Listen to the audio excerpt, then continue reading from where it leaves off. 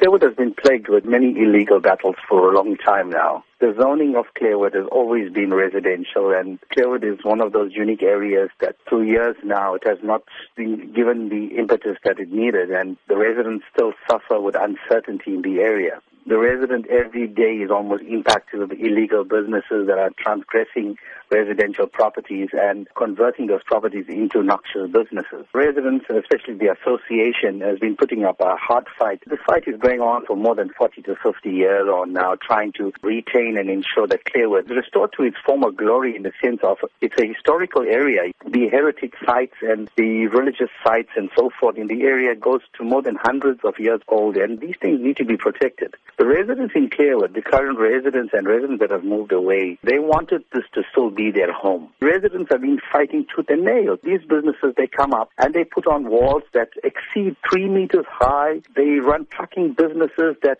really impact on the area in the last 6 years on now. We've lost more than 14 lives of residents in the area under the wheels of these trucks. Apart from that, hundreds of accidents, and I'm sure SAPS and Metro Police stats would reveal that. It is factual.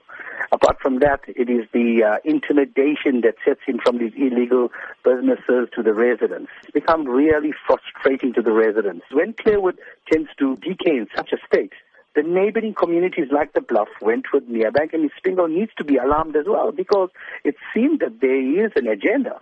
And the agenda is clear, because it's clear that eThekwini has an hidden agenda. The agenda is basically to industrialize the area, and this is what we've been fighting for the last 40 years on now. And we're saying, take your people of the South Durban, take them seriously. As you've said, these have been long-standing issues. But where does the solution lie? I think the solution lies with land use management and town planning. The community of Clairwood has been here for more than 150, 60, 70 years on. And we're saying, while we are still living, we need the services, we need the sort of attention that we deserve. We have now decided to take this matter to the courts, because we believe it is a right of the residents to retain this area. It is probably the last historical area of our forefathers, and we need to protect this heritage.